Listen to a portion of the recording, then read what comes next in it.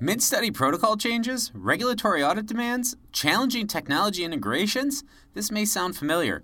Today's clinical trials are certainly more complex and demanding. And ensuring safety while saving time and money is something everyone wants. Too often in clinical development, we get caught up in our own processes. We forget there's other ways to approach a problem.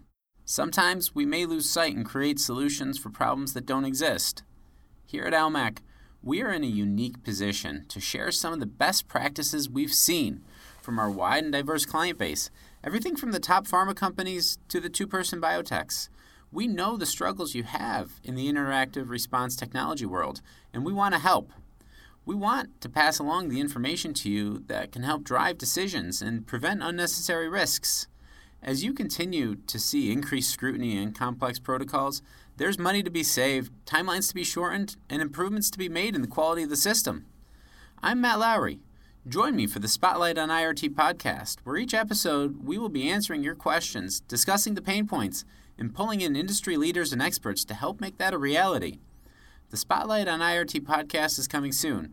Find us on iTunes, Google Play, or wherever else you listen.